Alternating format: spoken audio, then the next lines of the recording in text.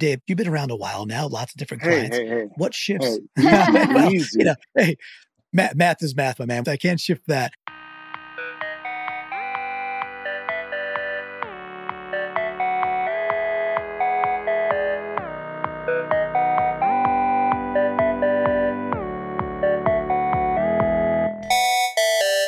Welcome to Catalyst, the Launch by NTT Data podcast. Catalyst is an ongoing discussion for digital leaders dissatisfied with the status quo, yet optimistic about what's possible through smart technology and some great people. Today's topic, we're going to dive into the minds and maybe even the hearts of two experienced design leads to chat design-led everything. I'm going to be joined in the studio today by Ash Hal. Ash is the experience director at Vectorform, where she develops new strategies and original design solutions and projects, ranging from core digital to immersive experiences over to AI. Her philosophy when approaching a new endeavor is to collaborate to push boundaries while never losing sight of what makes meaningful and incredibly useful design.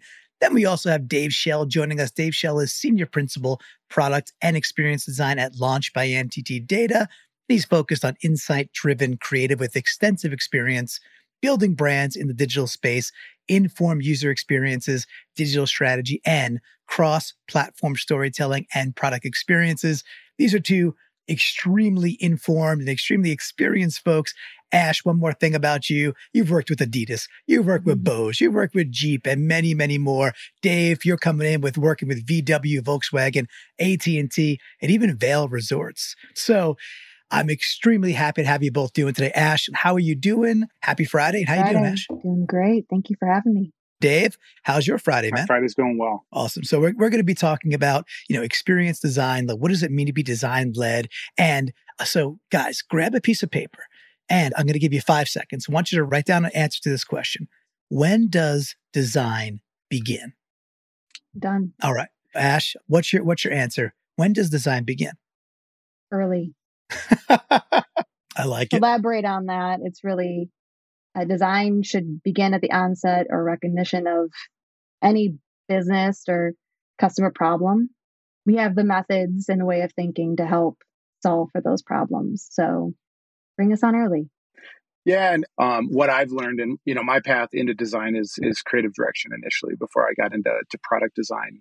So I'm a natural kind of problem solver. That's what my brain wants to do. I think a lot of designers want to solve problems. But what I've learned is that design actually starts with research. So, a while back when I started integrating a bit more with research, and then when I was on the client side, I had a pretty big UX research team.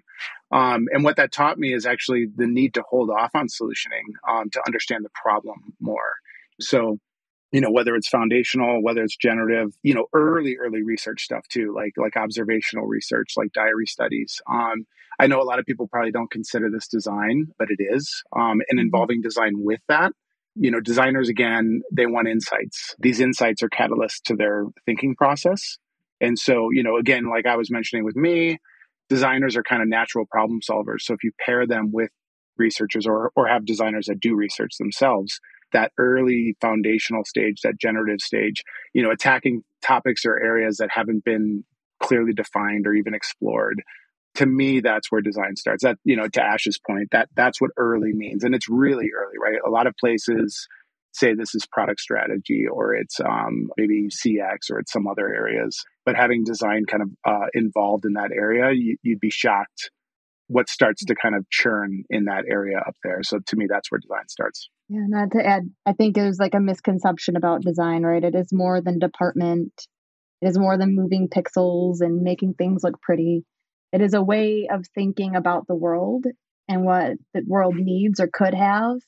And we have processes and methodologies that help drive value and create solutions for those problems that go beyond the traditional idea or misconception that some may have about design. Yeah. What I'm interested in knowing is, let's say there are people doing that research, that front end things, and they're not designers, right? They're just researchers. They are gathering.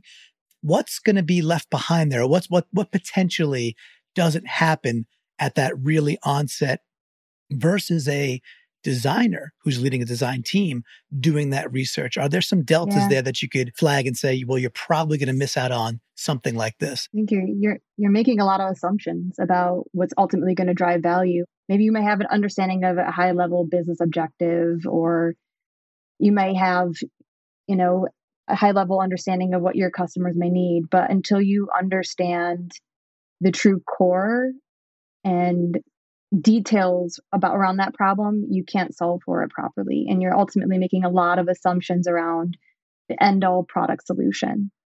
And that's what I see happen pretty often, right? Is that, oh, I know my customer. I know what the business needs. Here's exactly what we're going to deliver. And you could go embark on developing your product, reinvesting a significant amount of money, and you go to launch that product and it ultimately doesn't hit the mark. Yeah. It doesn't necessarily mean, and didn't necessarily mean that designers do the research, right? So sometimes they do, but I'm a big believer in the team model skill set, where you build a team of people that go deep in different areas. And so pairing a designer up with somebody who's great at, especially if we're talking like early foundational stuff, like the observational, really early stage stuff. The designer might not be involved all the time, but having them along for the ride is where you start to kind of get triggers. And again, it's about informing what we should build and why, as opposed to like what Ash was talking about. A lot of times people think design comes in after we already know what we should build. I'm saying this starts, kind of early on that front. So, I don't think there's necessarily anything research misses without design necessarily. I think, in fact, I've done it a lot of places where we have either an agency that we've worked with, and I'm speaking from client side a little bit, that provides the research, or at the company I worked at was an academic company, and they had research everywhere, like PhDs and things like that. And so there was a lot of research happening in a lot of places, but that would always come in the form of like a white paper, right? Which was like, what are you going to do with a white paper after this big study that was done over like 6 months, 9 months? Ethnographic research that's done by another group, involving design along the way. There's just a lot of things design can do, right? They can start doing service design. They can start doing some mapping. They can kind of start doing a lot of different things. But again, it's really critical to not jump into solutioning in that point. It's really important just that designer's there kind of along for the ride to listen and think. And then that queues up activities. That starts to queue up workshops. That starts to queue up ideation processes. That starts to queue up a lot of things. Yeah, it sounds a little bit like the opportunity might be that you're missing the chance to do a few things in parallel. And then, like you said, if you're just passing off a white paper, well, then that's got to be digested, understood, and then put into action. So there's probably some time sacrifice there, and maybe a bit of the intimacy of what would have been known if the designer was a little close to it, from Jump Street, or just, really brought in to start building out those maps. Yeah. So, one of the terms that's out there a lot is design-led innovation. And I like to define words, especially for the audience, because it can mean different things to different people. Yeah. So Ash, when you hear and you say to a client, hey, this will be a design-led project from an innovation perspective, how do you define that? If a client says, what do you mean by that? Well, I think first off, design-led does not mean design only. The best solutions are often a result of really well-rounded teams with different perspectives. And I'll put that out there. And if you look at the word innovation in itself, right? Okay, you have like an invention is theoretical, and innovation is an invention that has been put into practice. And in order for something to be put into practice, it involves a creative, strategic, and technical minds to create true innovation. So if we go back to design-led innovation and what that means to me and how I've seen it, at its core, it's putting the people that you are servicing at the center of product strategy, and designers are trained to put people first. So as you look at us and the way we think in terms of putting people first, we truly seek to understand the needs, the pain points, the unmet needs of your business, and likewise the same of your customers.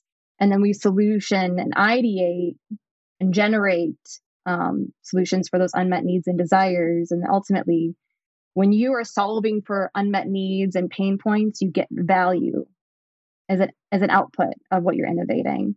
And that creates a competitive advantage, and it creates an increase in productivity and profitability.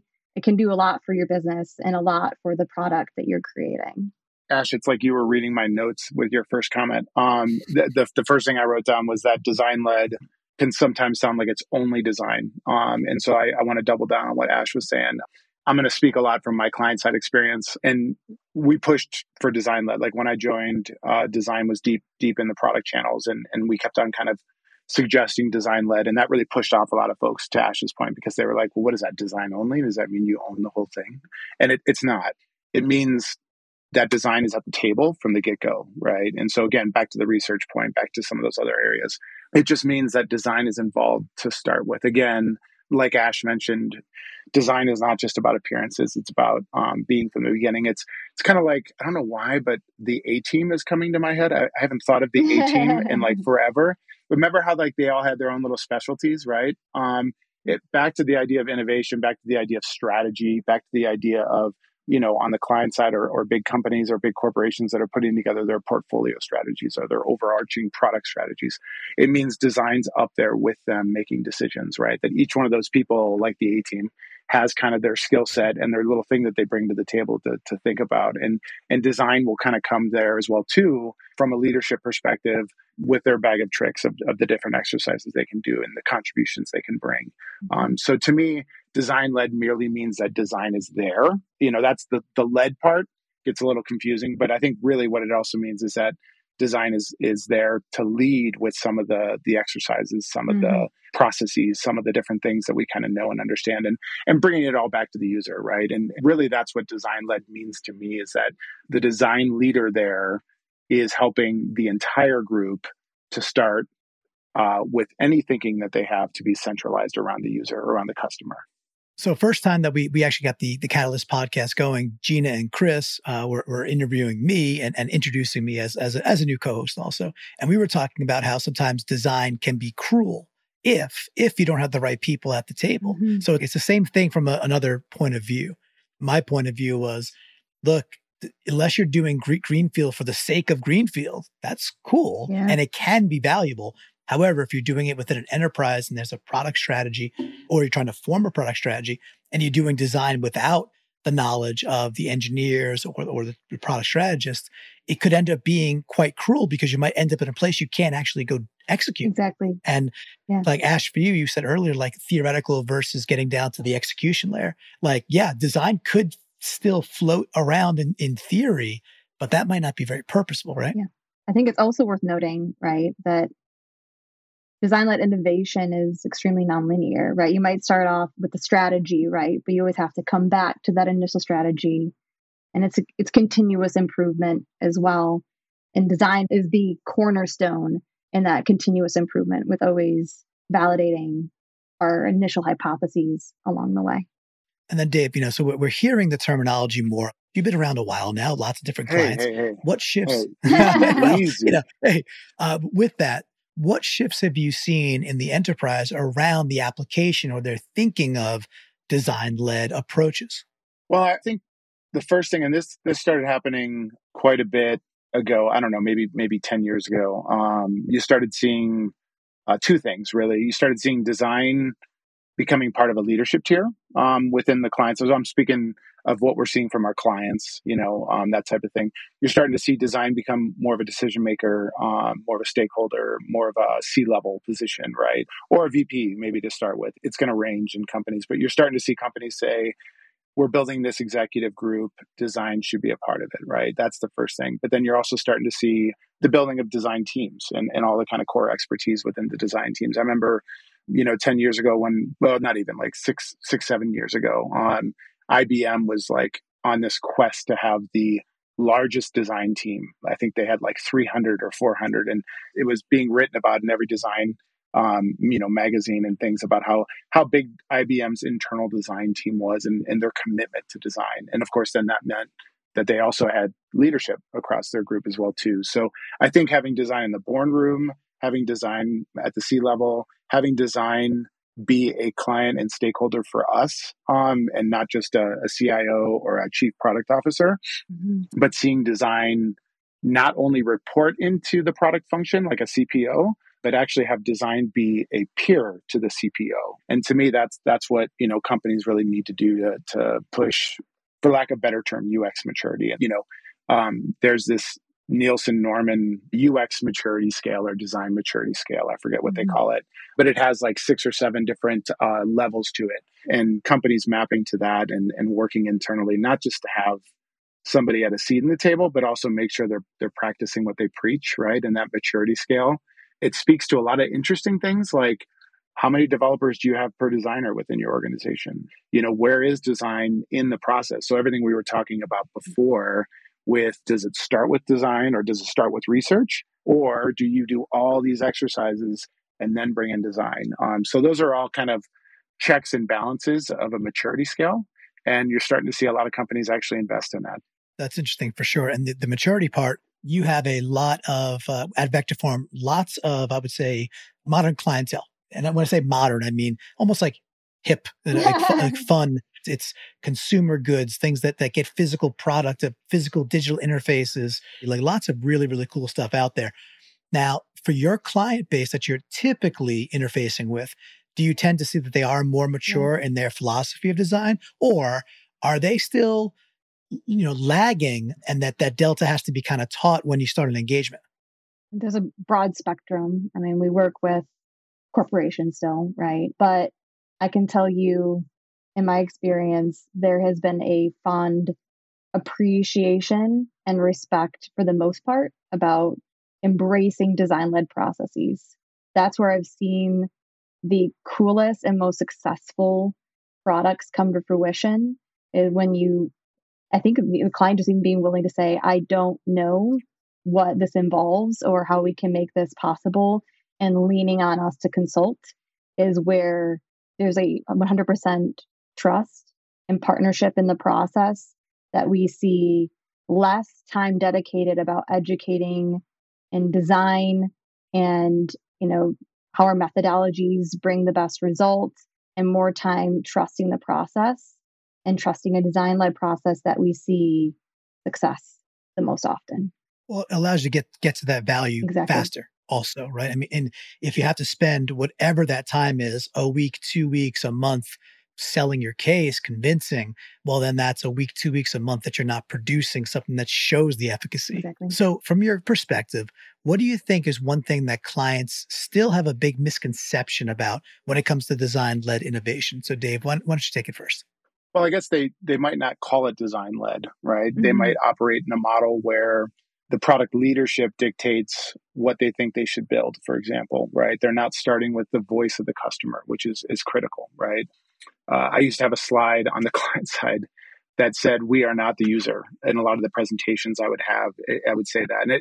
And the reason being is because at the company I worked at, they had a lot of instructors that came over to run product. So they were instructors at universities and maybe wrote a book, were amazing, came over. And so when it came to our design team working on, let's say, a new product for instructors, they would say, oh, well, we don't need to meet with instructors. I can talk about what they need, what they're going to do. And so it took a lot of convincing to say, no, we need to build a group of people that we work with that can speak to this, that are currently instructors, for example. So, I think organizations still think of design as appearance. And back to your point about, Ash and the clientele that they work with and whatnot as well, too, and my history with brands, sometimes the flashier brands aren't as mature from a design perspective, right? Because they do still see design as flashy, as kind of those final stages. So maybe also misunderstanding what design-led means when it comes down to it, and still thinking appearance is really, that thing. So, quick take there. Yeah, I dig it. And Ash, same question to you. So, what's been your experience? I don't know if it's even a misconception. I just, to Dave's point, it's fundamentally, holistically not understood. So you might hear like the term design thinking, right, get thrown a lot when it comes to design, anything design led, right? And in their mind, that might be, let's just all get in a room together and let's workshop the solution. And it's not a one size fits all solution or approach. Every business or product or solution, yes, design we have our best practices, methodologies, and approaches, but we curate the best path forward, leveraging those methodologies and the right skill sets to meet our customer where they're at and then ultimately propose a solution for them that suits the need or the pain point that may be facing. It is not a one size fits all. It's not a one approach meets everyone.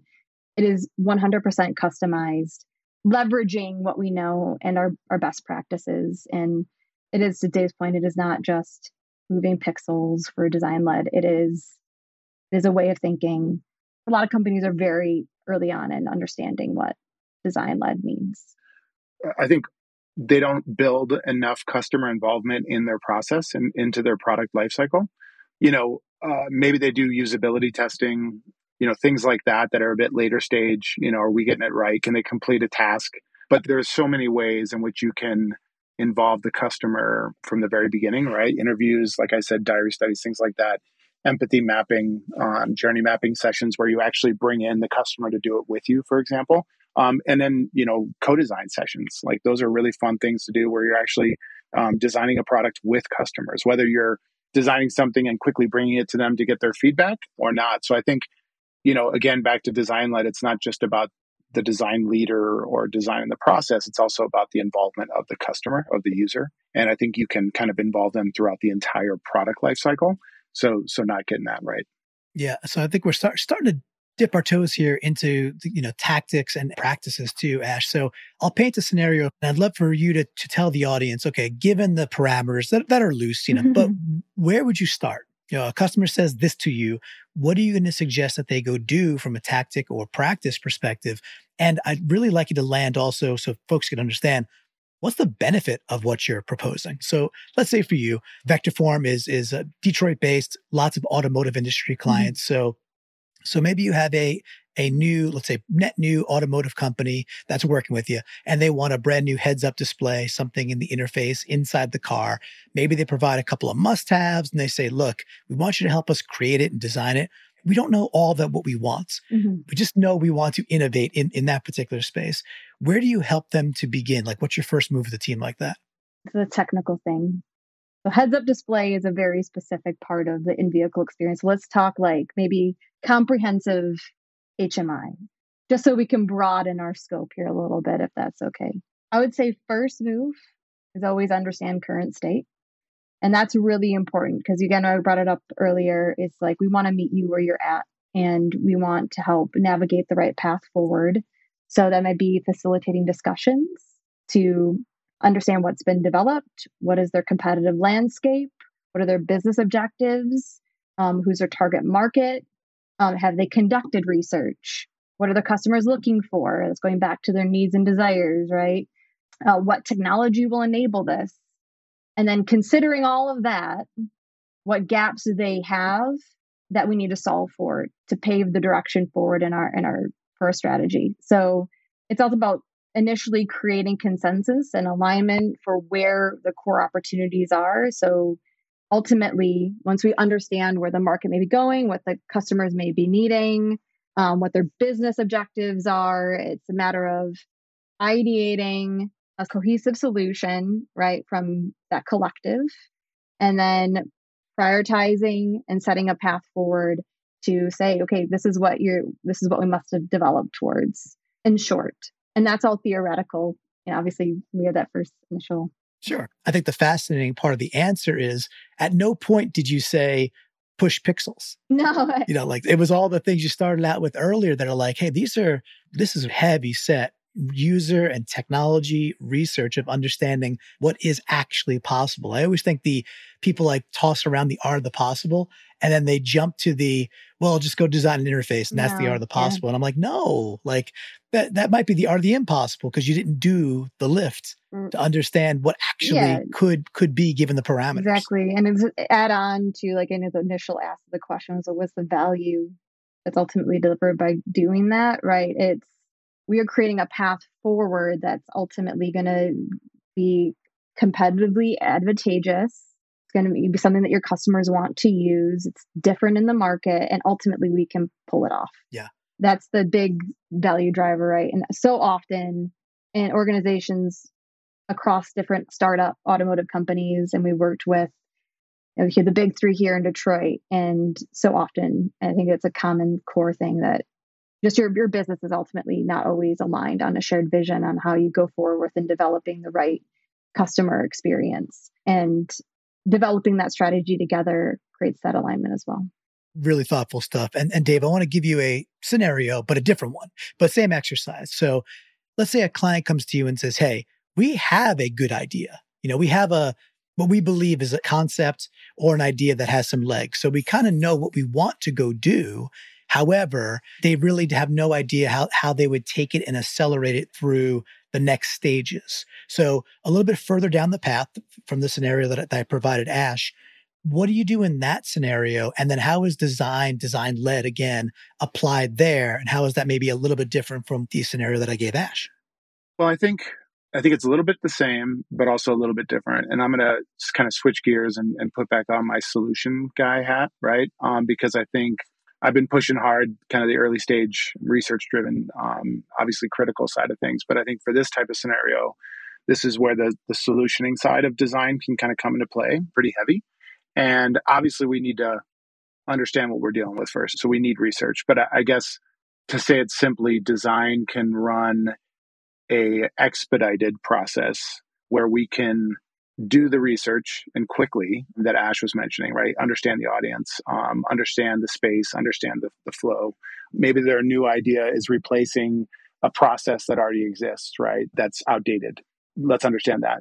But let's do all that in like a week. Let's do all that in a week or two, so that we can really understand what that is, but then quickly switch gears into solutioning. So again, make sure we get what we need, but start to throw ideas on the table and know that we're not solving things for good, right? That we're taking an idea, like you said, or maybe it's a big product and they have a new feature or an enhancement to that product. Design can fast forward to the future and show you what's that going to look like. Again, maybe it's a new mobile app or a new product for a company that is new to the marketplace. It's critical that you use design to kind of fast forward, not necessarily push pixels, but wireframes, whatever that might be, to start to envision it. It could be paper sketches. It could be paper-based prototypes, and get them in front of your customers or the customer that you have there to get a reaction. So you can use design to kind of bypass the build stage to go directly to the learn stage to say, is this going to be right? Are our customers going to receive this? Will they use this? And you do interviews with customers, not to look at like the usability or things like that. That doesn't matter. Again, we're going to go through a full design phase later. This is about saying, this is the gist of what this new product idea is, or this new feature and enhancement.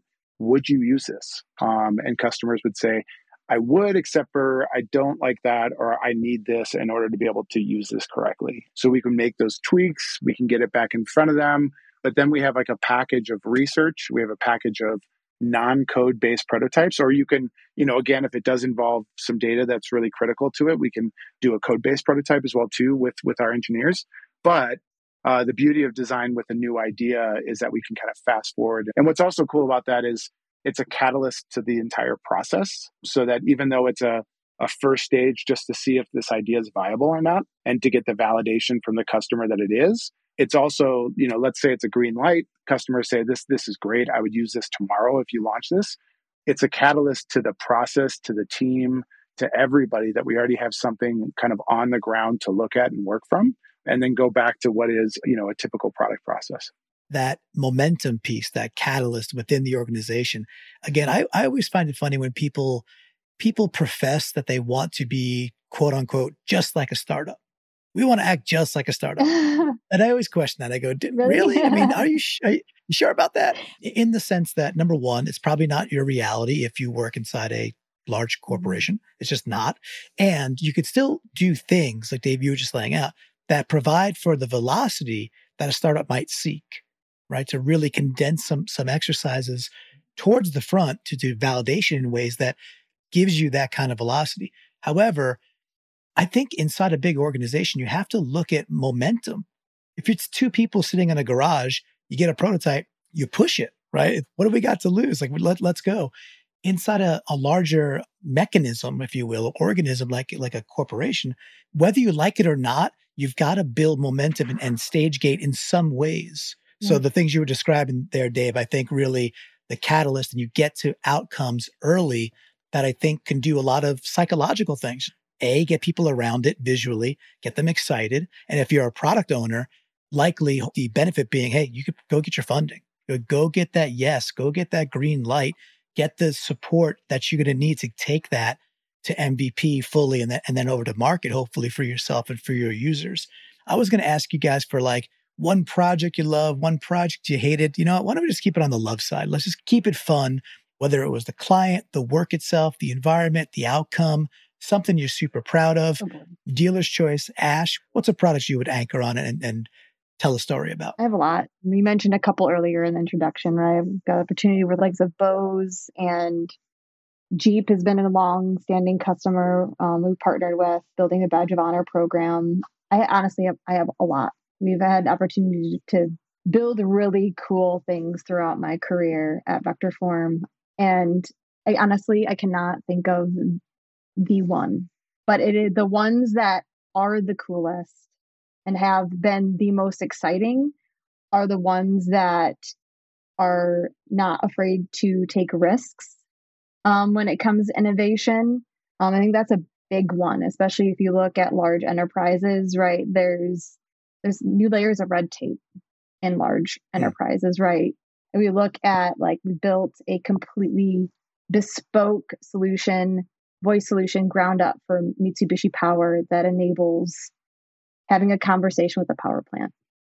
Because we had buy-in at the top level, their CEO had a vision of the power plant of the future would be voice enabled. And because it came from him, it empowered everyone that was going to be working on the solution to cut through that red tape and create a Alexa-like experience for the power plant. Just creates new ways of operating, not only for their customers, but also internally. It is one of the coolest things I've ever had the opportunity of working on, because it is truly one of its kind.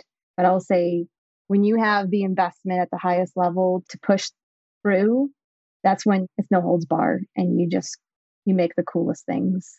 And the part there too is like, it's one part to have a bold CEO, I think in that case, for Mitsubishi Power that provides the vision. Mm-hmm. It's saying, we're going here. This is what it looks like. I could paint a picture of it. We could all see it, but we don't yet know how we're going to get there. But being bold enough to still take that leap.